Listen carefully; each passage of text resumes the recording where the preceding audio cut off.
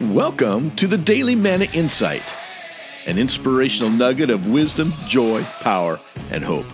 My name is Dr. Rick Cromie, and here's the good word for today. I have come to love the friction of life, my friends, the rubs that raw and the scrapes that scar, these momentary troubles and trials that serve to steal my faith, root peace, and unfetter hope. In fact, all of nature, I've found, embraces struggle as a normative thing. Every day is a fight to survive, escape, outlast, or resist. Death is ever present. So if you're feeling a bit beat up by life today, take heart.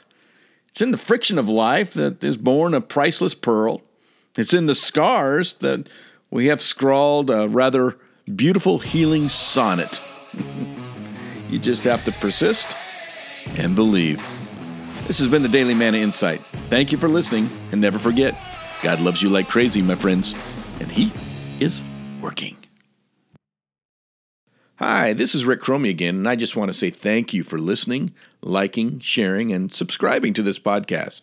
If you enjoy what you're hearing, I also hope you'll become a subscriber to the Daily Morning Insight email that features inspirational photos, quotes, history, and other resources for leaders, teachers, pastors, and parents.